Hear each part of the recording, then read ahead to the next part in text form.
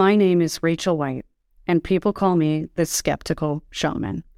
They say it like it's a contradiction, but it's not. For more than a decade, I've been researching and building tools for the spiritually homeless. You know, the curious but critical thinking people that, like me, have had a tough time navigating a landscape of gurus and grifters and crystal hippie people, searching for a way to fill what Neil Gaiman called that God-shaped hole, all while, of course, not getting taken. As the host of the Skeptical Shaman podcast, I want to help us all develop a map of this confusing terrain. I'm going to talk to everybody, the curious, the skeptical, the cynical, and yes, even the true believers. Together we can safely explore the world of woo and get closer to some meaningful existential truths. This is the Skeptical Shaman. And now, a word from our sponsors. Are you feeling stuck, frustrated, or disconnected in the humdrum of everyday life? Wondering where all the magic went? Is there an ancient Sumerian demon whispering Zool from inside your refrigerator, leaving you with a palpable sense of looming dread every night? Are eldritch terrors acting up and gazing back at you from the void? Well, the Totem Tarot deck might be right for you. One shuffle of these magical cards can transport you to a realm of unending adventure, providing crucial breadcrumbs as you navigate the strange and inevitable spiritual scavenger hunt of life. Purchase the Totem Tarot deck from Etsy or Amazon, then just unwrap, shuffle, and watch as the high strangeness grows from within your daily life. The Totem Tarot deck. What's your totem? Disclaimer. The Totem Tarot deck is connected to an ancient source of otherworldly metaphysical power. If you use the Totem Tarot deck, you understand that you may experience dimensional drift. Use responsibly. Hello, everyone, and welcome to the Skeptical Shaman podcast. I'm your perennially sunny, optimistic, happy sunflower of a host, Rachel White of Totem Readings. I am joined by previous guest, friend of the program, Theresa Reed, aka the Tarot Lady, author of the new book, The Cards You're Dealt, which is our January Totem Book Club pick. Everybody's going to read it together. We're going to talk about it. I'm excited to read someone else's stuff about tarot, as I'm sure you can relate. I'm like, this feels good. It feels good to go on the ride as a passenger instead of the driver a little bit. You know, as someone who, we're working on a flower essence deck right now. If you create content, let me just tell you, it's good to read. Sometimes it fills your tank up. I'm only a few chapters in, but I already love it. And the theme of The Cards You're Dealt, how to handle tarot card readings when life's not so rosy or when things are challenging, is so important. So Theresa, why don't you reintroduce yourself a little bit? People know who you are. You were in a previous season of the Skeptical Shaman, but give everybody a little heads up on what you're about and what you've been up to. Sure. Thanks a lot for having me, Rachel. It's always great to connect any way possible. My name is Theresa Reed. I am better known as the Tarot Lady. I have been a tarot reader and astrologer for, over 30 years professionally, but reading for over 40 years. I am the author of many, many books, probably more to come. Right now, I'm taking a little break from writing books to breathe. You're very prolific. I can't imagine. Yeah, I have 8 books out now and 2 tarot decks that I've written for as well. So I've always got something up my sleeve. And, tarot and astrology are 2 things that I've been using to make my life better and to help the lives of other people that have, come to my work over the years. So I always say that's my longest relationship. Me too, by the way. I picked up my first deck of tarot cards when I was 10. And I was in middle school when my aunt asked me to be the entertainment for her company party. Once I was in 8th grade. So it's funny, you don't think of it until you're back in it full time, I guess, at least for me. And I was like, oh my God, I've been doing this since I was a child. It's so funny. Now, your new book, the theme is near and dear to my heart. And I think I've said this to you, either in comments on your Instagram lives or email, or I forgot exactly how, but people have a misconception that tarot readings are just these fun, light things. They're purely entertainment. They're, only affirming. and everybody comes in with a skip in their step and leaves the same way. And really, in my experience with Totem, with clients scheduling readings, especially new clients, they come to you because there's been a triggering event of some kind. There is a difficult situation. They're at a crossroads, however subtle or, not subtle, like sometimes a very dramatic situation.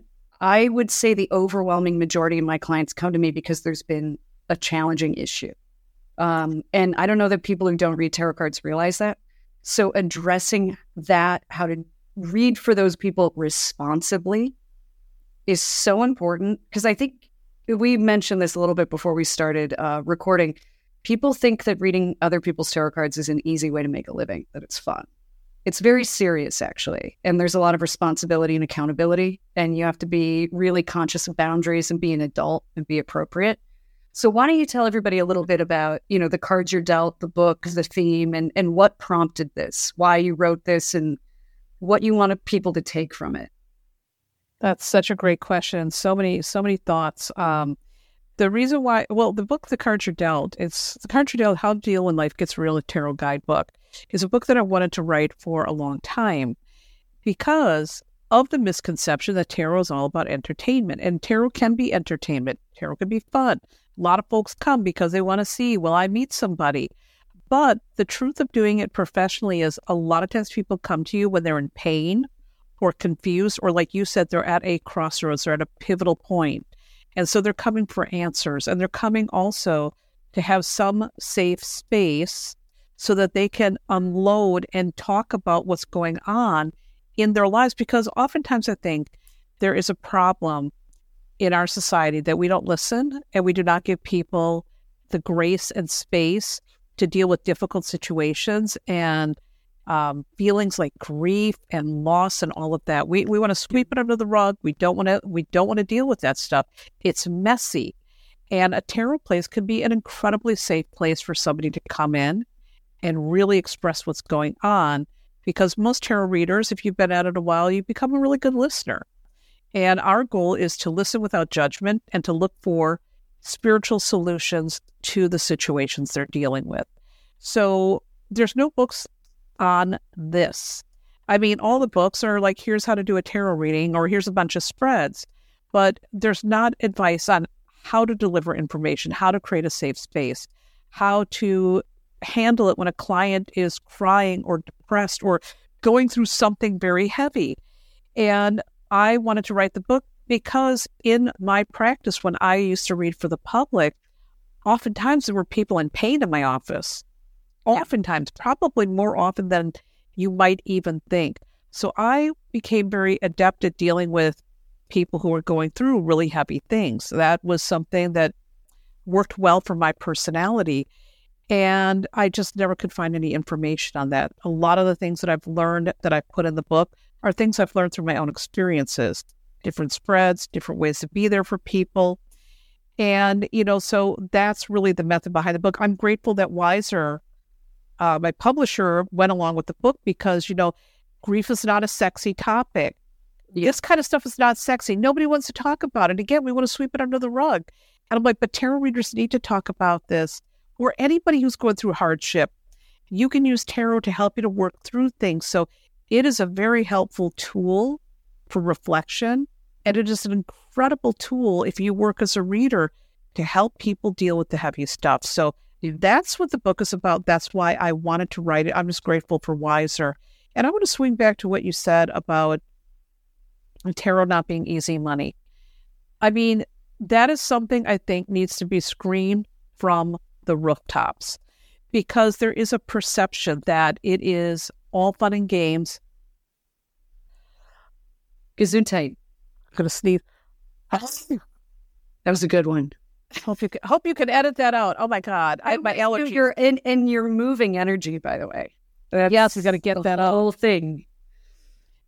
But anyhow, tarot is not easy money. It is hard work. I think sometimes too people see, the misconceptions in the media that we're wearing costumes, we're having fun, we're spooky. And also, if you sometimes go on social media, you will see the very popular social media readers are a lot of times people who are, saying things like he's going to come back, he's thinking about you. So a lot of it then can be not taken seriously, and these people are very popular. And I'm not dissing them when I say that, but it creates a misconception about what this work is all about. Yeah. The work can be very heavy at times. It can be very draining. And there are no classes that teach people how to deliver the information for these situations.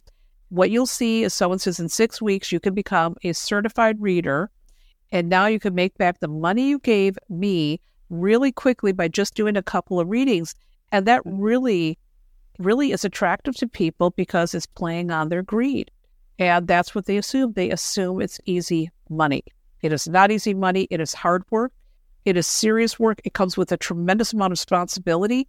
You don't know how someone's going to react. You don't know what someone's real issues are underneath the issues. And you've got to be prepared for all kinds of things that you will never, ever assume is going to show up in your office. You know, when you were talking, I was reflecting. One of the things that initially surprised me, but I've gotten used to it, not in like a callous way, but in a, this is very normal, your normal way, is people would come see me, and before they said a word, they would sit down, they would start crying. Before they said a word. And most of the time they go, I don't know why I'm emotional. I'm not really upset even today.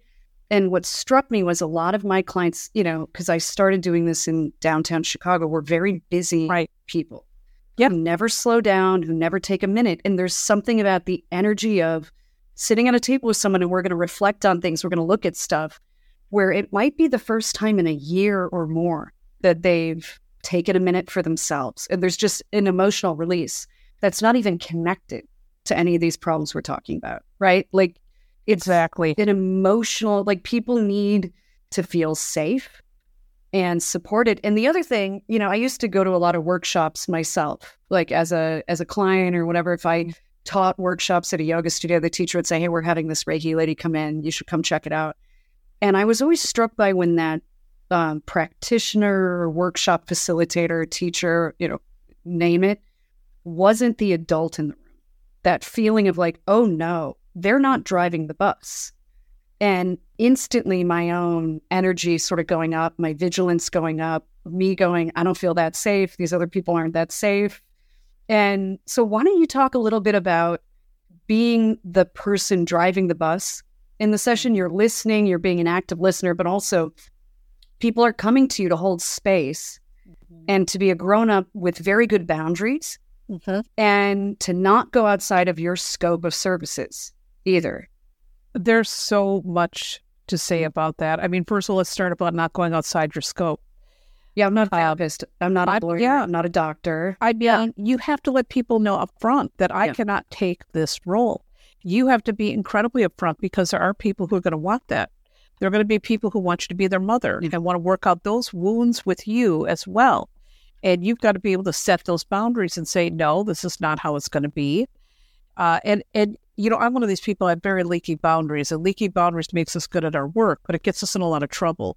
And throughout my work, I would have people who wanted to project this issue onto me or wanted me to take the role of something that I'm not licensed to be in that role. And I had to learn to be very, very strict with that. So boundaries is the number one thing that you're going to have to work as a reader. You've got to let people know this is how much time you get. This is what happens after the reading. This is how often you're allowed to have a reading with me.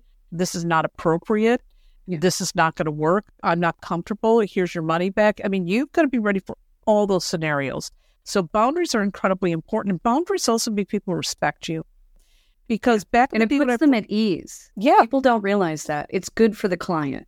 Yes. I mean, I would get people who are mad about my boundaries, really angry about them. But the majority of people respected it. Because it's like, okay, this is a serious business person. This is someone who's serious about their work. This is someone who's not just, flying by the seat of my pants, letting people come and do whatever they want. That never works. That is going to harm you, and it's going to harm the person as well. And so learning how to set boundaries was incredibly important in my business. And even though I don't read for the public anymore, I still have to set boundaries because online people are something else. I mean, they are well, and something you're else. so knowledgeable, and you have that energy of someone who's very grounded and knows what they're talking about, and quote, like, has access to some arcane spiritual truth, some data, right? And I've noticed with you, and it's one of the reasons why I constantly go in and out of social media. I'm like, oh, I don't know, the grabbing, the needing, the grabbing, the parasocial kind of attachment, if you will, to you. Like, they think they really know you. And I'm not sure all those people really know you that well. Probably not. In fact, no, they don't. My private life is actually pretty darn private. I'm very friendly. But, when you are a public figure, whether it's tarot or anything that you do, there are times when people make these assumptions about you or assume that we are BFFs because you show up or you've done a reading for them, or maybe they read their book. But, most of the time people are lovely. Most people are they're genuine. They love your work. They love tarot. They love astrology. I would say 99% of people are there for the right reason. But it's a 1% of people who come with an agenda that create problems for everybody else. And I've had my share of people that have shown up to whatever I'm doing, and they're entitled, or they're coming because they want to knock you off of some perceived pedestal, which is bizarre. Or they come because they want to clout chase and hope that, oh, well, this person's got people showing up with their lives, I'm going to get them over to mine. I mean, there's all kinds of bizarre things. And sometimes people can be incredibly, incredibly mean. Some of the emails I've gotten over the years are like, I cannot even believe some of these strangers feel it is okay to say these things to me, because I am a stranger. Even if you know me online, even if you follow me, even if you read my work, I'm still don't have an intimate relationship with you. But there are some who, again, they have an agenda. They have, or maybe they're unwell. I don't know. I had recently someone send just the most nastiest email, and I'm like, why? What is this accomplishing? And it was nothing. It was so bizarre, and kind of like, my assistant and I were like, what the hell? What happened? Yeah. So that's the sad thing, people have expectations when you do the work, but also when you're online. You got to I cannot believe how many boundaries I've had to set with online people. That's been very wild, very strange, because I'm like, I'm here doing something for free and I'm having a good time. And now this person's pulling some weird, bizarre shenanigans. I mean, this is why we can't have nice things. Exactly. It's like, I would never, maybe it's my Libra rising, but I would never in a million years show up on someone's live to try to get people to come to my business. I would never show up online and start getting mad if someone doesn't acknowledge me. I would never show up on someone's live stream or in their digital world and leave a cruel comment. I would not show up in someone's DMs and tell them this is what you should be doing in your thing in an aggressive tone. I would never in a million years send a nasty email to a stranger because I didn't like something they did or said. I'd go about my business or not watch them anymore. So I'm just like, wow. But I think the problem with the internet is it's given people this courage to bring out the worst side of themselves. The balls of a burglar, as my grandmother would say, because it's cowardly courage. Yeah. It is. I mean, I really still have a lot of hard time wrapping my head around that.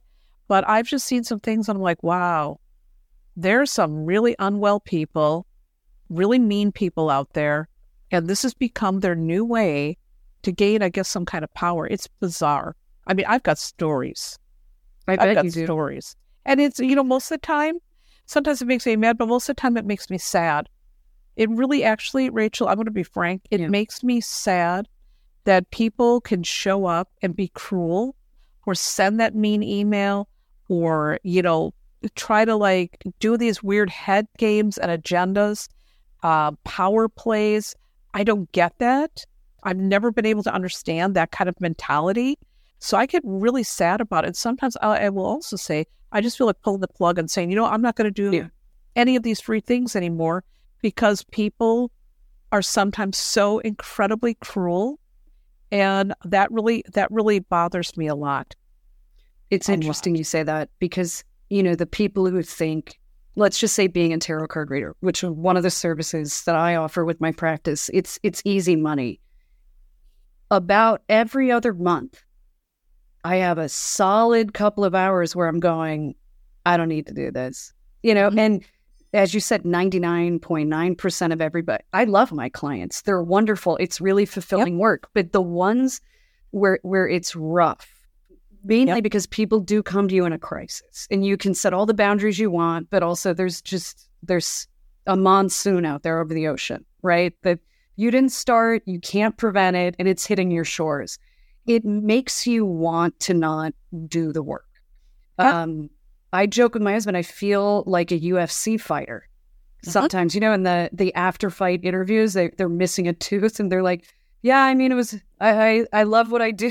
And you're all banged up and effed up and have to go to the hospital. Like energetically, you really get dinged up from the work. I don't want anyone to feel sorry for us, by the way. No. I mean, Theresa and I are super accountable for ourselves, but I wish people, number one, the readers would understand that they're dealing with human beings, and your book delineates this perfectly. Like, you can't be irresponsible with human beings that are in a crisis of whatever variety, however mild or extreme.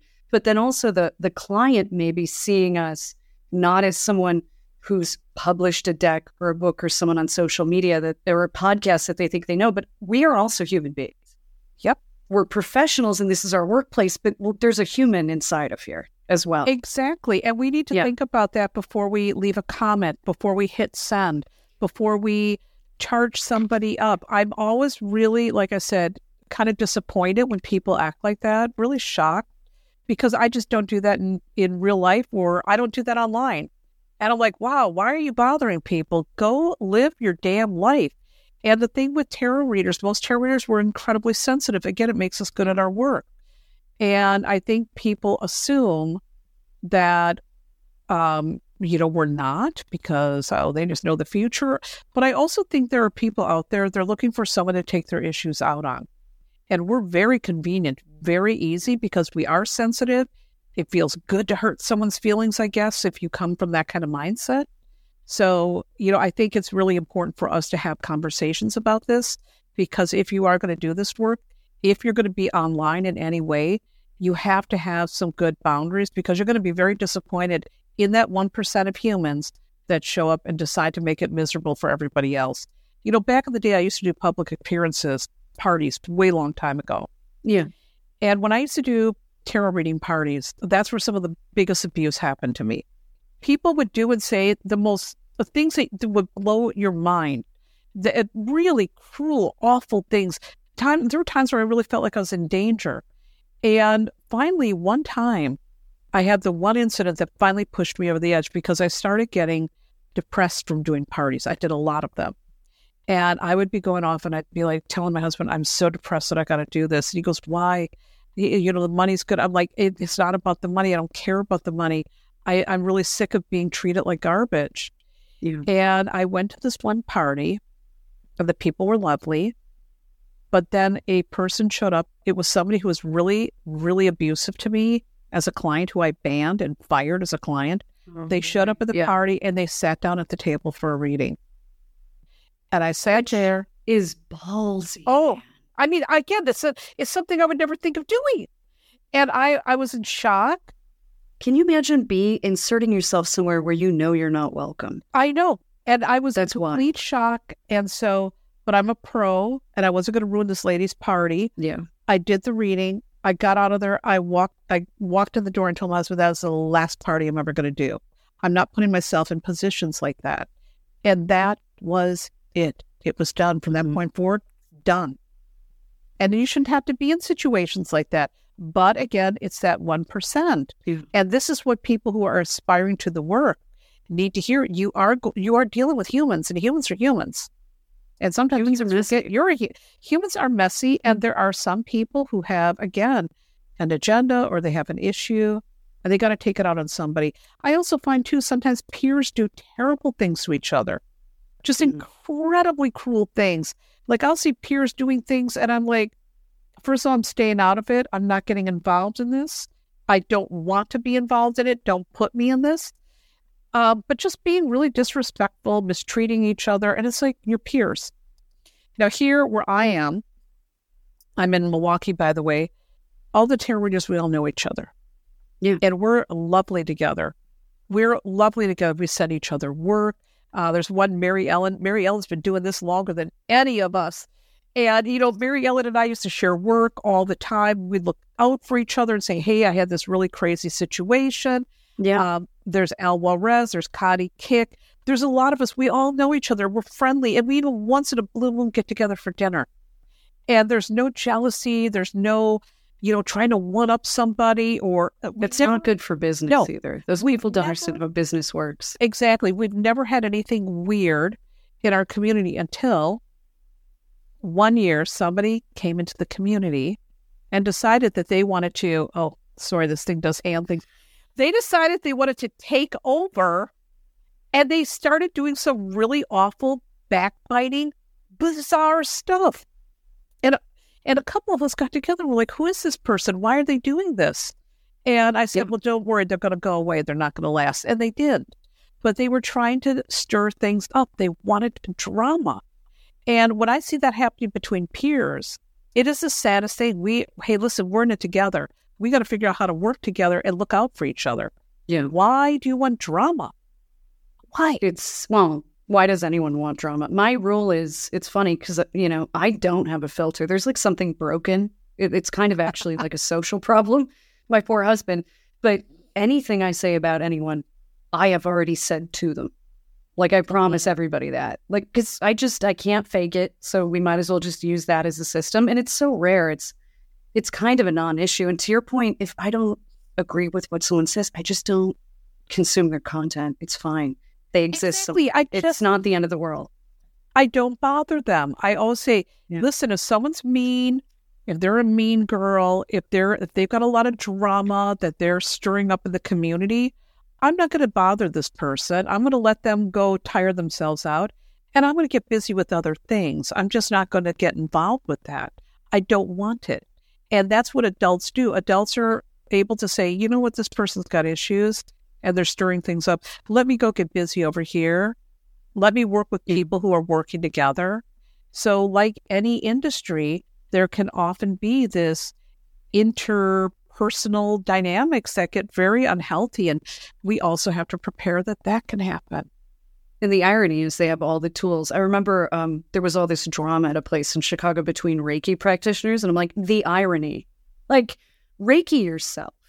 It's so funny. Like, of all the people, you should be chill and happy and healthy and whole. Like, it was a kind of a hilarious show to watch, frankly. And I didn't teach there or anything, so it was more enjoyable for me because I had some distance from it. And I was just like, it goes to show you, right?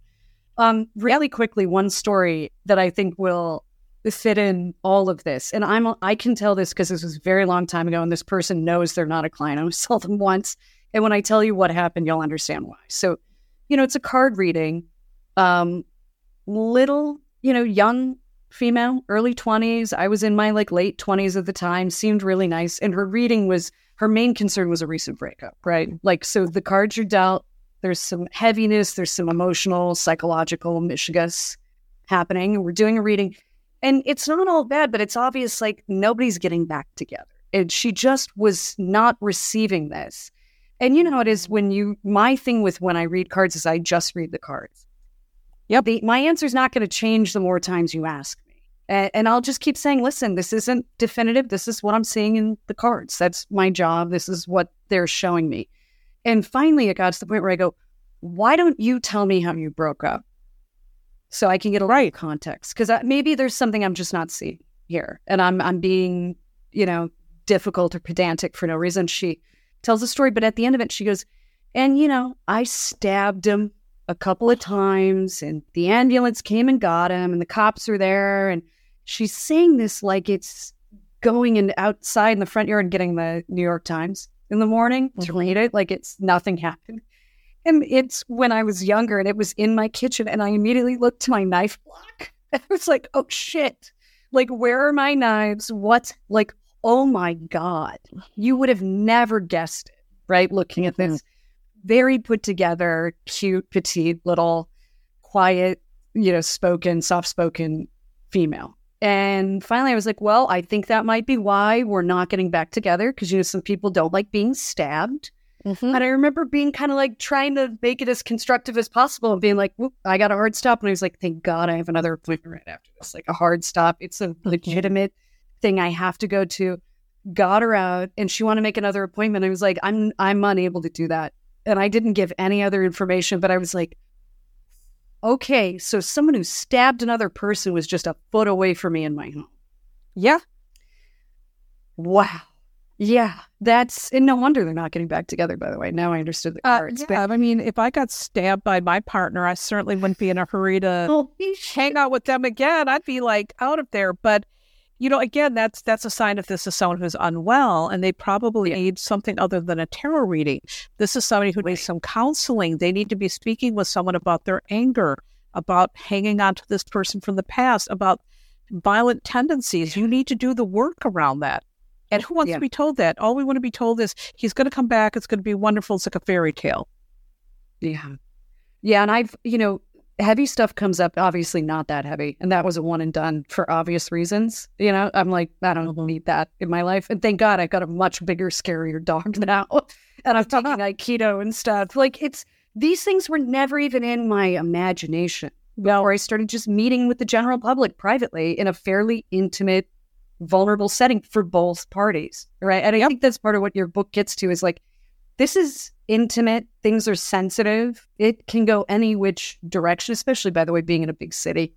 I think you get some dynamic individuals coming your way. But even with, really well-meaning clients that are just going through a tough time, I think it's important that everybody be cool with I've had to say sometimes, like, I don't think another reading's going to help. Yeah. I think you're having some anxiety. And trust me, I get it. I've been there in college pulling cards over and over again about a boy, feeding my own OCD crazy little vortex there. So I get it. But also I can't ethically take your money. It's not good for you. You don't want it to turn into an addiction, right? Like where you're like, well, I just need one more piece of information. And usually people are really understanding about that. And even if it's not the answer they want in that moment, they go, you know what, she respects me enough. And that was probably the right thing, and letting something sit and simmer. So what suggestions do you have both for maybe clients going through heavy life stuff who think a reading might be good for them, and then also as a practitioner dealing with some of those heavier topics with a client? It's a great question. I think, first of all, if you're going to be getting a reading for a heavy topic, know that this is just a tool to help you. Don't look at it as the end all or be all. It's just a tool. You need to make sure you are seeking the appropriate help for your situation. For example, if I am going through the breakdown of my marriage, let's pretend, and I'm depressed about it, then it's really important to make sure that my number one thing that I'm doing is getting therapy. And this is just another tool to help me. It's a form of self-care so that I can deal with my situation in a way that's going to be for my highest good. So you've got to go in with the right expectations and know that it's not going to be the end all and be all for all of your issues. Your issues ultimately are within yourself, and you've got to always start. It's an inside job. This stuff is just going to help you. That's it. Do not assume it's a magic wand. It's going to make everything better. Come in again with the proper expectations. And for us as readers, we have to create the right expectations. We have to let people know up front. Like I said earlier, I'm not a licensed therapist. I'm not a lawyer. I am not, somebody who can give you a diagnosis. I cannot do any of these things. You have to consult with a proper professional for that. We also need to make sure that we're setting really good, healthy boundaries with people, especially when you sense someone could be very addictive or unwell. You can usually sense that out, because usually they'll say, how soon can I come back? And if somebody would send me that question or ask me that question, I would always say, most people only need a reading once a year. That's exactly what I say, Theresa. I had no idea, because I didn't read that anywhere, or it just always feels like about a year. Yeah. Unless another major thing comes up and something changes, and or maybe you're going through an ongoing situation, you want another perspective. I can get that. But you do not need to be getting readings. You do not need to be hitting it really hard like a slot machine. give it space. But we have to let people know that. We have to let people know the extent of our abilities, that we cannot see all and be all. We have to make sure that we have very much clarity around our schedule, how long they get to sit with us, how often they're able to come, what they can and can't ask. Like sometimes I even said in the book, there's sometimes people want to ask, what's the day I'm going to die? Yeah. I don't entertain that kind of garbage. It's like, no, I'm not going to do that. That is an incredibly uncomfortable question for me. I don't like that. I do not like that kind of a questions. But we have to let people know that. And we shouldn't be afraid and think we've got to answer everything. It's okay to say, I'm not going to answer that. No, I do not use tarot that way. So as long as we are upfront about our boundaries, our ethics, what we will or won't talk about, and also as long as we are aware of where there could be a problem and we have strategies to nip that in the bud, we're going to be okay then. We can then do good readings. One of my big rules, and this was, again, just an intuitive thing, was I don't read for other people in your life. I read for you because I have your consent, right? Like we can look at relationships, how these individuals are going to interact with you, what might come of your shared space or energy. But it's again, another one of those breakup things that tends to come up because people are in just so much emotional pain at that time. And they'll say, well, what is he thinking? What is he feeling? Is he seeing anybody else? And sometimes it's like, bitch has been cheating on you. Like that's obvious. But outside of that, it's just a breakup. And I go, listen, he didn't give his consent. He's not here. He's not my client. Let's talk about you. These are your cards, right? So do you have any tips or tricks for that? Because I'm sure people have asked you, can you give me line of sight into what my ex is doing on the other side of the world? Those readings have always been the most painful readings because, first of all, I do understand. I really have a lot of sympathy. I get that. I really, really do. I have great sympathy. And I understand that you want to know what's going on because maybe it's going to help you move on with your life. I totally, totally get that. But I think the best thing is you could just let people know that I'm not comfortable talking about this topic. I think you should talk to them directly. I think works good. And I also think you can reframe their questions. Like, let's say if someone says, I want to know how my ex is doing. We can say, well, why don't we do a reading like this instead? Let's look at what you can do to move beyond this so you're not so focused on this person. You can do those things too, because that can sometimes get the focus off of them. And the other thing I'm going to say, sometimes though, I do bend that rule about reading for outside parties. If I have a 90-year-old grandma who wants to know about her 18-year-old grandson, I'm not going to tell her, oh, we're not going to ask, you don't get to ask about him. It's funny. Children always show up differently. They do. In people's readings. And it's always sweet and nice and constructive. And I've always rolled with that. And also people's children show up in their spreads to me. But also sometimes too, we have people come in, maybe a loved one is dealing with something like addiction. And they may say, they may want to ask about that. And what I'll look at is, let's look at how you can help this loved one. But I will allow people to ask about certain situations with other ones. Because it's like, you know what, as a mother, I want to know my kids are okay. You better believe it. If one of my kids was addicted to something, I would want to know, what can I do here?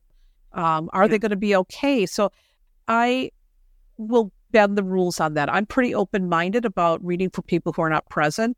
However, there's certain things you don't need to know your ex's sex life. That's none of your business. You don't need to know you don't need to know who they're boffing. You don't need to know if they're happy. You probably aren't going to get the answer you like if you come to me for that. Yeah. Because, by the way, spoiler alert, ladies listening, men move on quickly. They don't like to be alone. So it's not always a cute thing to look at, what my ex is up to. And also, it's not that constructive. Here's the thing. Women nowadays are thriving being on their own.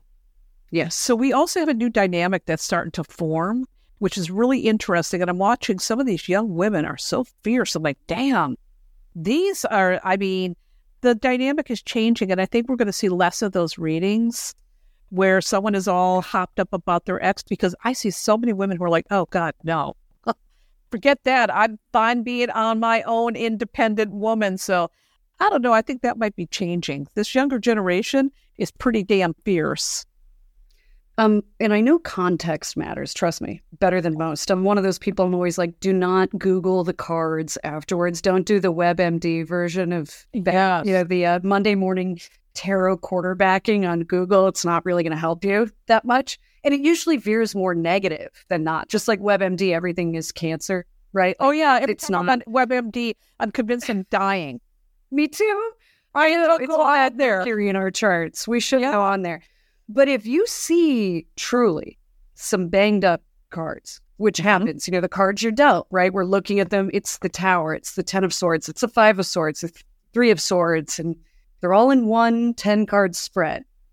How do you handle giving the accurate divinatory information, because that's an ethical kind of contract that we make with the client, while being constructive about it? How do you balance truth with, negativity versus positivity? Because that can be challenging.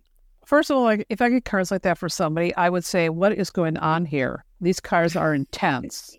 I want to know. I'm thinking of one reading, by the way, and it was just a demilitarized zone. It really was a situation. Yeah. I would want to know. I'd say, what is going on here? Look at these cards. So the first thing is, I want to know what's going on. I want to make sure that we're talking about the right thing. The next thing is, we want to talk about then, okay, we got the Tower. This is showing disruption. The 5 of Swords shows deception.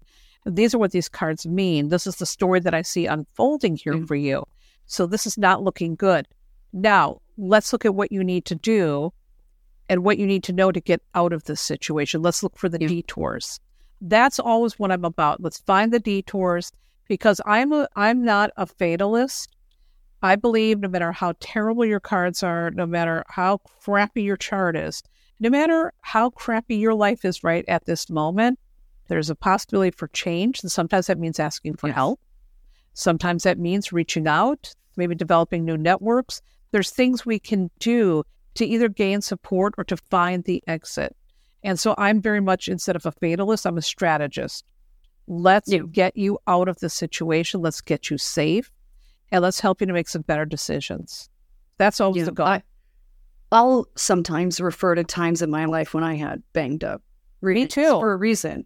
Right. And I'll go, listen, I had 3 minor strokes. I broke up with a fiance. My dog almost died. That all happened on the same day. That's when I got the 10 of Swords and the Tower card. I remember that very vividly. And I go, you know what? I woke up the next day. I was alive. Everything was, still there. You can move forward. Here are some things that I did. And then, a couple months later, I read my cards. They were different. In other words, sort of focusing on, there might be some challenges. Many of them are likely already underway, so you're probably not surprising anybody. But also, it's not permanent. Nothing's permanent. That's the beauty of astrology, tarot. Next year, it's different. Next reading, it's different. And also, take a salt bath. Focus on self-care.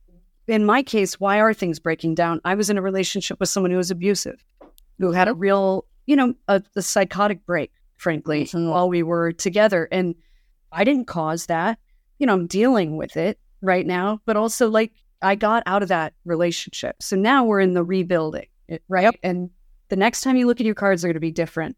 And I think sometimes people who want to do this for a living don't think about what that moment's going to be of oh shit, I'm in this position now with a client who's paid me money, who's waiting with bated breath to hear what's coming up in their reading. And I got to find a way to do this dance so I'm not causing more destruction.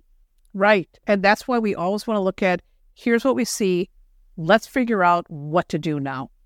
That is always the best way, because we never want to leave someone hanging and feeling homeless. No. We always want to say, you have options, you have choices. Yeah. Even if you're in a situation where you, quote unquote, don't have a choice, let's find a way to cope. Let's find a way to deal. Let's find help. And tarot is very, very good at that. I mean, that's how I've used it in my life. And my life has not been easy. I've had a very hard life. It should by be the way, empowering. Yeah. I have a terrible astrology chart according to most astrologers, but I know how to make it work. You take what life gives you, and you look for better ways to manage. So one of the main reasons I wanted to read your book for the January book club is we're about to enter the year of the dragon. Yes. In Chinese astrology. And I'm familiar enough with that world to know that I love dragon energy. My last dragon year was an amazing year. by the way. But a lot happened. I got divorced. Like it was tumultuous for me at that time. This one, it's wood dragon. It feels a little bit more constructive, but I know things are going to get intense for people. Dragon years, there's militarization in the world. I hate to say it. There's aggression, but there's also a great increase in spirituality, which is not always gentle either. Like there's a lot of intense stuff happening. People are going to be probably a little bit more forward about how they're thinking and feeling with each other than we have been in like the year of the rabbit and so on. So what would you say, you do more Western astrology as well, Yes. and you've been pulling cards for next year. Do you see some of this dragon stuff coming up? I happen to love it, but it's not for everybody. And what can people do either as card readers or as potential clients, to navigate this intense energy? It's going to be intense because Pluto is going back and forth over Capricorn and Aquarius, and we are also having a choice to make. Do we want authoritarianism? Do we want the old guard? Do we want to go back to a time when it was all for one person and none for the rest of us? Or Aquarius, do we want an equitable future? And so there's going to be a lot of this back and forth. And the last time, by the way, that Pluto was in Aquarius was during the time of the French Revolution and the American Revolution. So that energy isn't just about countries, but it's about us. We all need to think about freedom, what that means. What does freedom for all mean? What does it mean to be compassionate, to be a humanitarian? What does it mean to make sure that there's justice? What is justice? And that's all really super intense things to consider. But I would say these are things we need to ponder. And it's going to be a good time for standing up, for doing your part to create that world for all of us. And, and also for looking within and figuring out how you can really be a living example of ethics, integrity, innovation, humanitarianism, all those Aquarius qualities. Pluto will go back and forth all year, but on November 16th, it's back in Aquarius until like 2020 or 2043 or 2046, I forget. It's going to be back in Aquarius, and then it's all about revolution. So what does that mean? That, I think, is the big thing we should think about. So when I think of dragon energy, I think right to this Pluto back and forth over Capricorn and Aquarius. What's your revolution? What does it mean for us to have an equitable world? What's justice? Let's work all for one and one for all, not all for one person. It's funny. I was framing out a little bit of what I'm going to write on Substack for the Year of the Dragon, right? And I remembered I love Game of Thrones. I do too. Oh my God, I love Game of Thrones. And, that phrase for House Targaryen, which is a dragon is not a slave. Mm-hmm. And that being kind of the theme that sprang to mind. And it aligns with what you're saying. Run the Jewels has a great song called Just, by the way, and the lyrics are all about how slavery looks different now in a lot of ways. Sometimes it doesn't. I mean, if you look at how they're mining lithium ion, by the way, it's very analog. It's a bit upsetting. It's very upsetting. Books if you want to get very depressed. I have a talent, Theresa, I don't know if you know this, for staring into hell. So I know all the bad, dark stuff. I watch all the documentaries. I'm like, I ruin dinner parties all over the city of Austin now. It's sort of my superpower. And someone's like, yeah, this new smartphone. I'm like, oh, you want to know where all that came from? I'll tell you about that. So I have that pain in the ass. Aquarius moon, a lot of Aquarius and Mercury in my chart, which people don't always read when they first meet me. But I was like, yeah, it's about breaking free of bondage and not letting other people kind of tell us what to do. The last several years, and maybe this is part of what you were getting at too with your mean comments, because I've certainly got my share of unsolicited feedback, if you will, which was, interesting. But I don't think we're going to be putting up with as much of it anymore. And I don't think there's going to be as much of an effort to harmonize with our abusers. Exactly. If that makes sense. Yes. I mean, like, why am I listening to you? Who are you? Exactly. Yeah. People I think we need to really develop some more kindness and compassion. And I'm hoping with Pluto and Aquarius that that's going to be the end result. Because I do not like mean. Oof. I don't like narcissistic abuse and coercive control. Those are big triggers for me because I grew up with narcissism. And so one of the reasons someone asked me the other day, why are you so fixated on MLMs and cults? I'm like, why are you so fixated on me being fixated? But, the answer is because I know that dynamic. Like, there's something about it. If you spot it, you got it. You grow up with something, you develop that, quote, medicine shamanically. And I really hope in the year of the dragon and with this Pluto Aquarius energy that we can get out from under gurus, cult leaders, and these abusers telling us, all this nonsense and exploiting us financially is the main thing. Yes. And I think also with Jupiter going in Gemini, there's going to be a lot of disinformation out there. We've got to learn to discern what we're listening to. There's a book I highly recommend called Cultish by Amanda Montell. I love that book and I love that podcast. She's great. It's all about the language. The language of cults and how people get roped into this type of group think. It's fascinating. And like you, by the way, I watch every documentary. I love documentaries. My husband and I always laugh because my husband, he likes his superheroes, his martial artist movies, his fantasies and all that stuff. And there was a time we were like going to the theater before COVID and every movie that we got to go see was a superhero movie. And one day I said, I am so sick of this. I can't take it anymore. I need something dark. And he found something. It's not a documentary. It's a movie called The Hounds of Love. And he says, hey, look at this trailer. This looks like your kind of thing. I looked at him like, oh, yeah. And watched it. It was really dark, really horrible. And after I watched it, I said, well, now I feel better because this is my Scorpio moon, my full 8th house. Yes. I also, like you, I love any documentary about cults. I love true crime. I don't want to be involved in any of this stuff, but I like, as an observer, learning about it and thinking, what the hell was this person thinking to start a cult or join a cult or to go on this murder spree? So I find that part of human nature fascinating. I just don't, of course, want to be participating. We learn a lot about humanity through its most extreme iterations or manifestations, right? Like, people don't want to think about cult leaders or what's the term for a political leader that's authoritarian. There's a name for it, and I'm totally brain farting on it. But we like to figure out what's like scratch and sniff stickers. Remember those? Like, what's in? Yes. What is that? So you know how to see it when it's coming, and it's sort of like getting a blueprint of the mechanics of the monster a bit. That's what I don't even want to say enjoy about it. But yeah, I'm hoping we can sort of shake off a lot of these shackles, particularly, by the way, economic.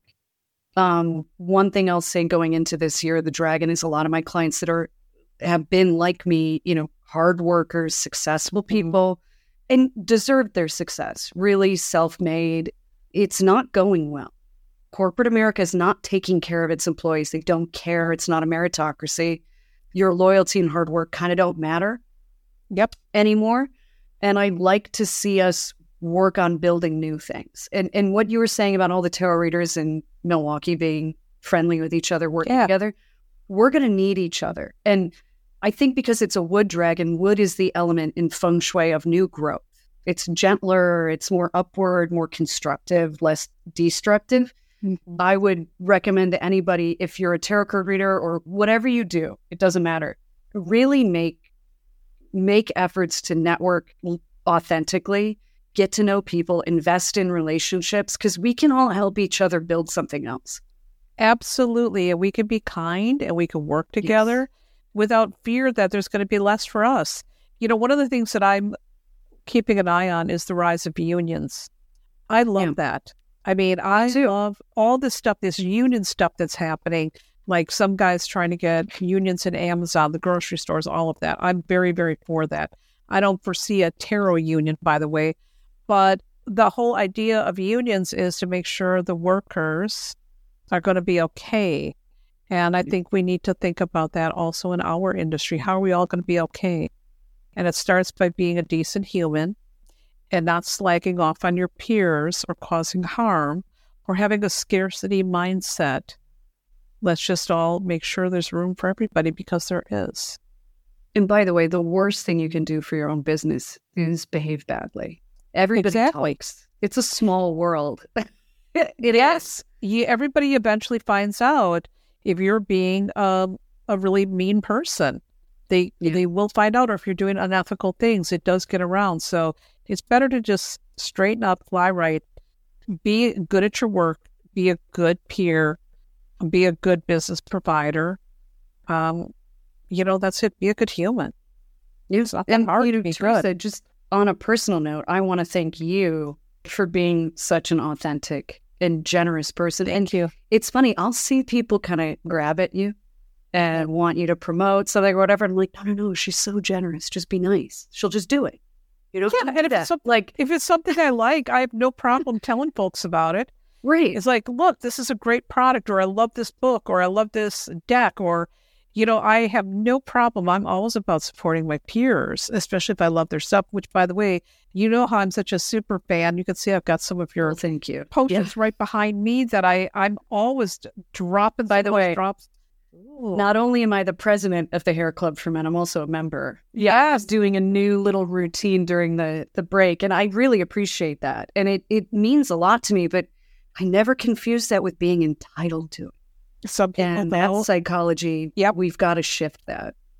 Some people get really, really strange because they assume you owe them something. And we got to be careful. That is not a good mindset to have. I never really try to force somebody to promote my stuff. Either they like it or they don't like it. Like, by the way, it'll make them want to promote it more when you're just... Right? I mean, even when I tell people leave a review, I'm not like, leave a good review. I'm like, just leave an honest review. Right. So people could decide whether this is for them or not. Maybe you don't like it. That's okay. I'm okay with that. I have a lot of courage about being disliked. I'm not for everyone. I'm not your flavor. Maybe you don't like this or that. That's okay. You'll find what you like, and that's cool. And but Theresa, you just said something great, which is, as we're going into this new year, the year of the dragon, if anyone's listening to this, don't do it, to get something or because you feel obligated. But if you could review good practitioners, either their services like on Yelp, Google, their books, their podcasts, whatever it is, those reviews, Theresa, you know this better than anybody, those count. Those really matter for people trying to build something, create something in ways that are impossible to measure. And one of the things I did over the break was I sat down and I wrote reviews of people. That's so... I went all over the place. I wanted to put that energy out. Number one, for me, selfishly, it's good to be a good person. It pays off. It's one of those nice little karmic bounce backs you get, but also it feels good and you mean it. There's so many things I love, and I'm just generally too effing busy. Honestly, I get it. But when I get a minute, I'll group those tasks together and I sit down and knock it out. And it makes a huge difference for people. It does. And one of the things that I like to do is what I call a magical practice. Anytime somebody's really mean to me, or maybe they send me a nasty email or leave a bad review and I find out about it, I go that and immediately leave a good review for a business or a service or something I love, because I feel that neutralizes that energy and then I don't carry it with me anymore. Mm-hmm. So that's a really good practice if you're sensitive. If somebody sends you a mean email, leaves a mean comment online, you're going to be hurt, honor your feelings, but go leave a kind comment, a kind review for somebody you really love that you admire, because you're going to shift that energy. You're going to turn it around. You're going to neutralize that negative person's crap and their ability to have an impact on you. I really like that. That's important. So let's go ahead. If you're cool with it, Theresa, let's pull a card from our sponsor, the Totem Tarot deck. I don't know if you heard, I was such a smartass. We made dark little commercials, audio commercials. Ooh. Tarot deck, and I'll send them to you in the flower essences about how you can slip into other dimensions. And they're kind of creepy, and they're probably going to do the opposite of promoting the product, but I couldn't help myself. It was too much fun. I love it.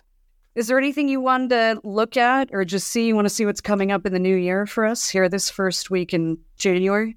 Yeah, let's just look. What do we need to know? I'm nosy. I kind of wish I had a dragon card. Oh, this is great. You pulled this for Cancer the other day on your Instagram Live. The King of Swords, Master of Metals. Ooh. it's very dragony energy, isn't it? It is. Like kicking ass, taking names, letting people maybe underestimate you and showing them that you're not going to put up with it and that you're going to maintain your objectivity and focus. And also, I think, it's funny too, this card's all about leaning into what you're good at and not feeling shame or guilt or weird because you're good at something. Like, have fun being good at it. I always think of when I pull this card, Doctor Strange. Speaking of my husband loves that with Doctor Strange with, who's it, that Benedict Cumberbatch, whatever. Yeah, I always get my tongue tied up over his name, Benedict Cumberbatch. I have to say it slowly. We call him Smaug in this house because he was the voice of the dragon Smaug in the Hobbit movies. But he, that character who's got a perfect photographic memory, and he's just really good at stuff. He's better than other people at stuff. And thank God he is, because he ends up saving this entire realm from other dark realms. And you need someone who's proficient at magic or whatever it is if you want somebody to get the job done. Good intentions aren't always going to do it. So don't feel bad if you're awesome at something, everybody. A dragon is not a slave. Yes. Game of Thrones all the way. Break the damn wheel. So, Theresa, you can be found on Instagram. What's your handle? My handle on social media is always the Tarot Lady, except on TikTok. So grab that. So I'm the Tarot Lady official over there. And you can find me on my website, thetarotlady.com. That's always the best place to find me. I love your Substack, by the way, and I love Substack in general. Thank you. So Substack, everybody, I love it. It, to me, is social media that's curated. You don't get a lot of the noise that you get in other places. And I like reading people's writing. I like reading their long-form thoughts. And so check out the Tarot Lady's incredible Substack. What is it? Metaphysical? Metaphysical Authors Confidential. Thank you. It is all about writing metaphysical books, writing, marketing, and it's good, and publishing. Yeah. I'm trying to help my fellow metaphysical folks get their books done. Thank you so much, Theresa. Happy New Year. And we'll catch up with all of you soon. Bye. Here at the Skeptical Shaman podcast, we have a few sponsors that make all of these incredible conversations and discussions possible. Please take a moment to listen to a word from our sponsors. Are you feeling disconnected from magic? Do you find yourself staring out the window in your nondescript workplace, wishing you were among the trees in the sunlight? Are you being slowly drained by your office energy vampire? You know the one. They won't stop talking about how her cat is at the vet for the 3rd time this month. Is the disembodied hand you purchased from a traveler acting up at night, opening drawers in your bedside table and disrupting your circadian rhythms? Well, totem flower essences might be right for you. Purchase totem flower essences on Etsy, and 1 drop of these magical potions can alchemically transmute your energy body, arming you with unmitigated powers of sorcery. Totem flower essences. Be ungovernable.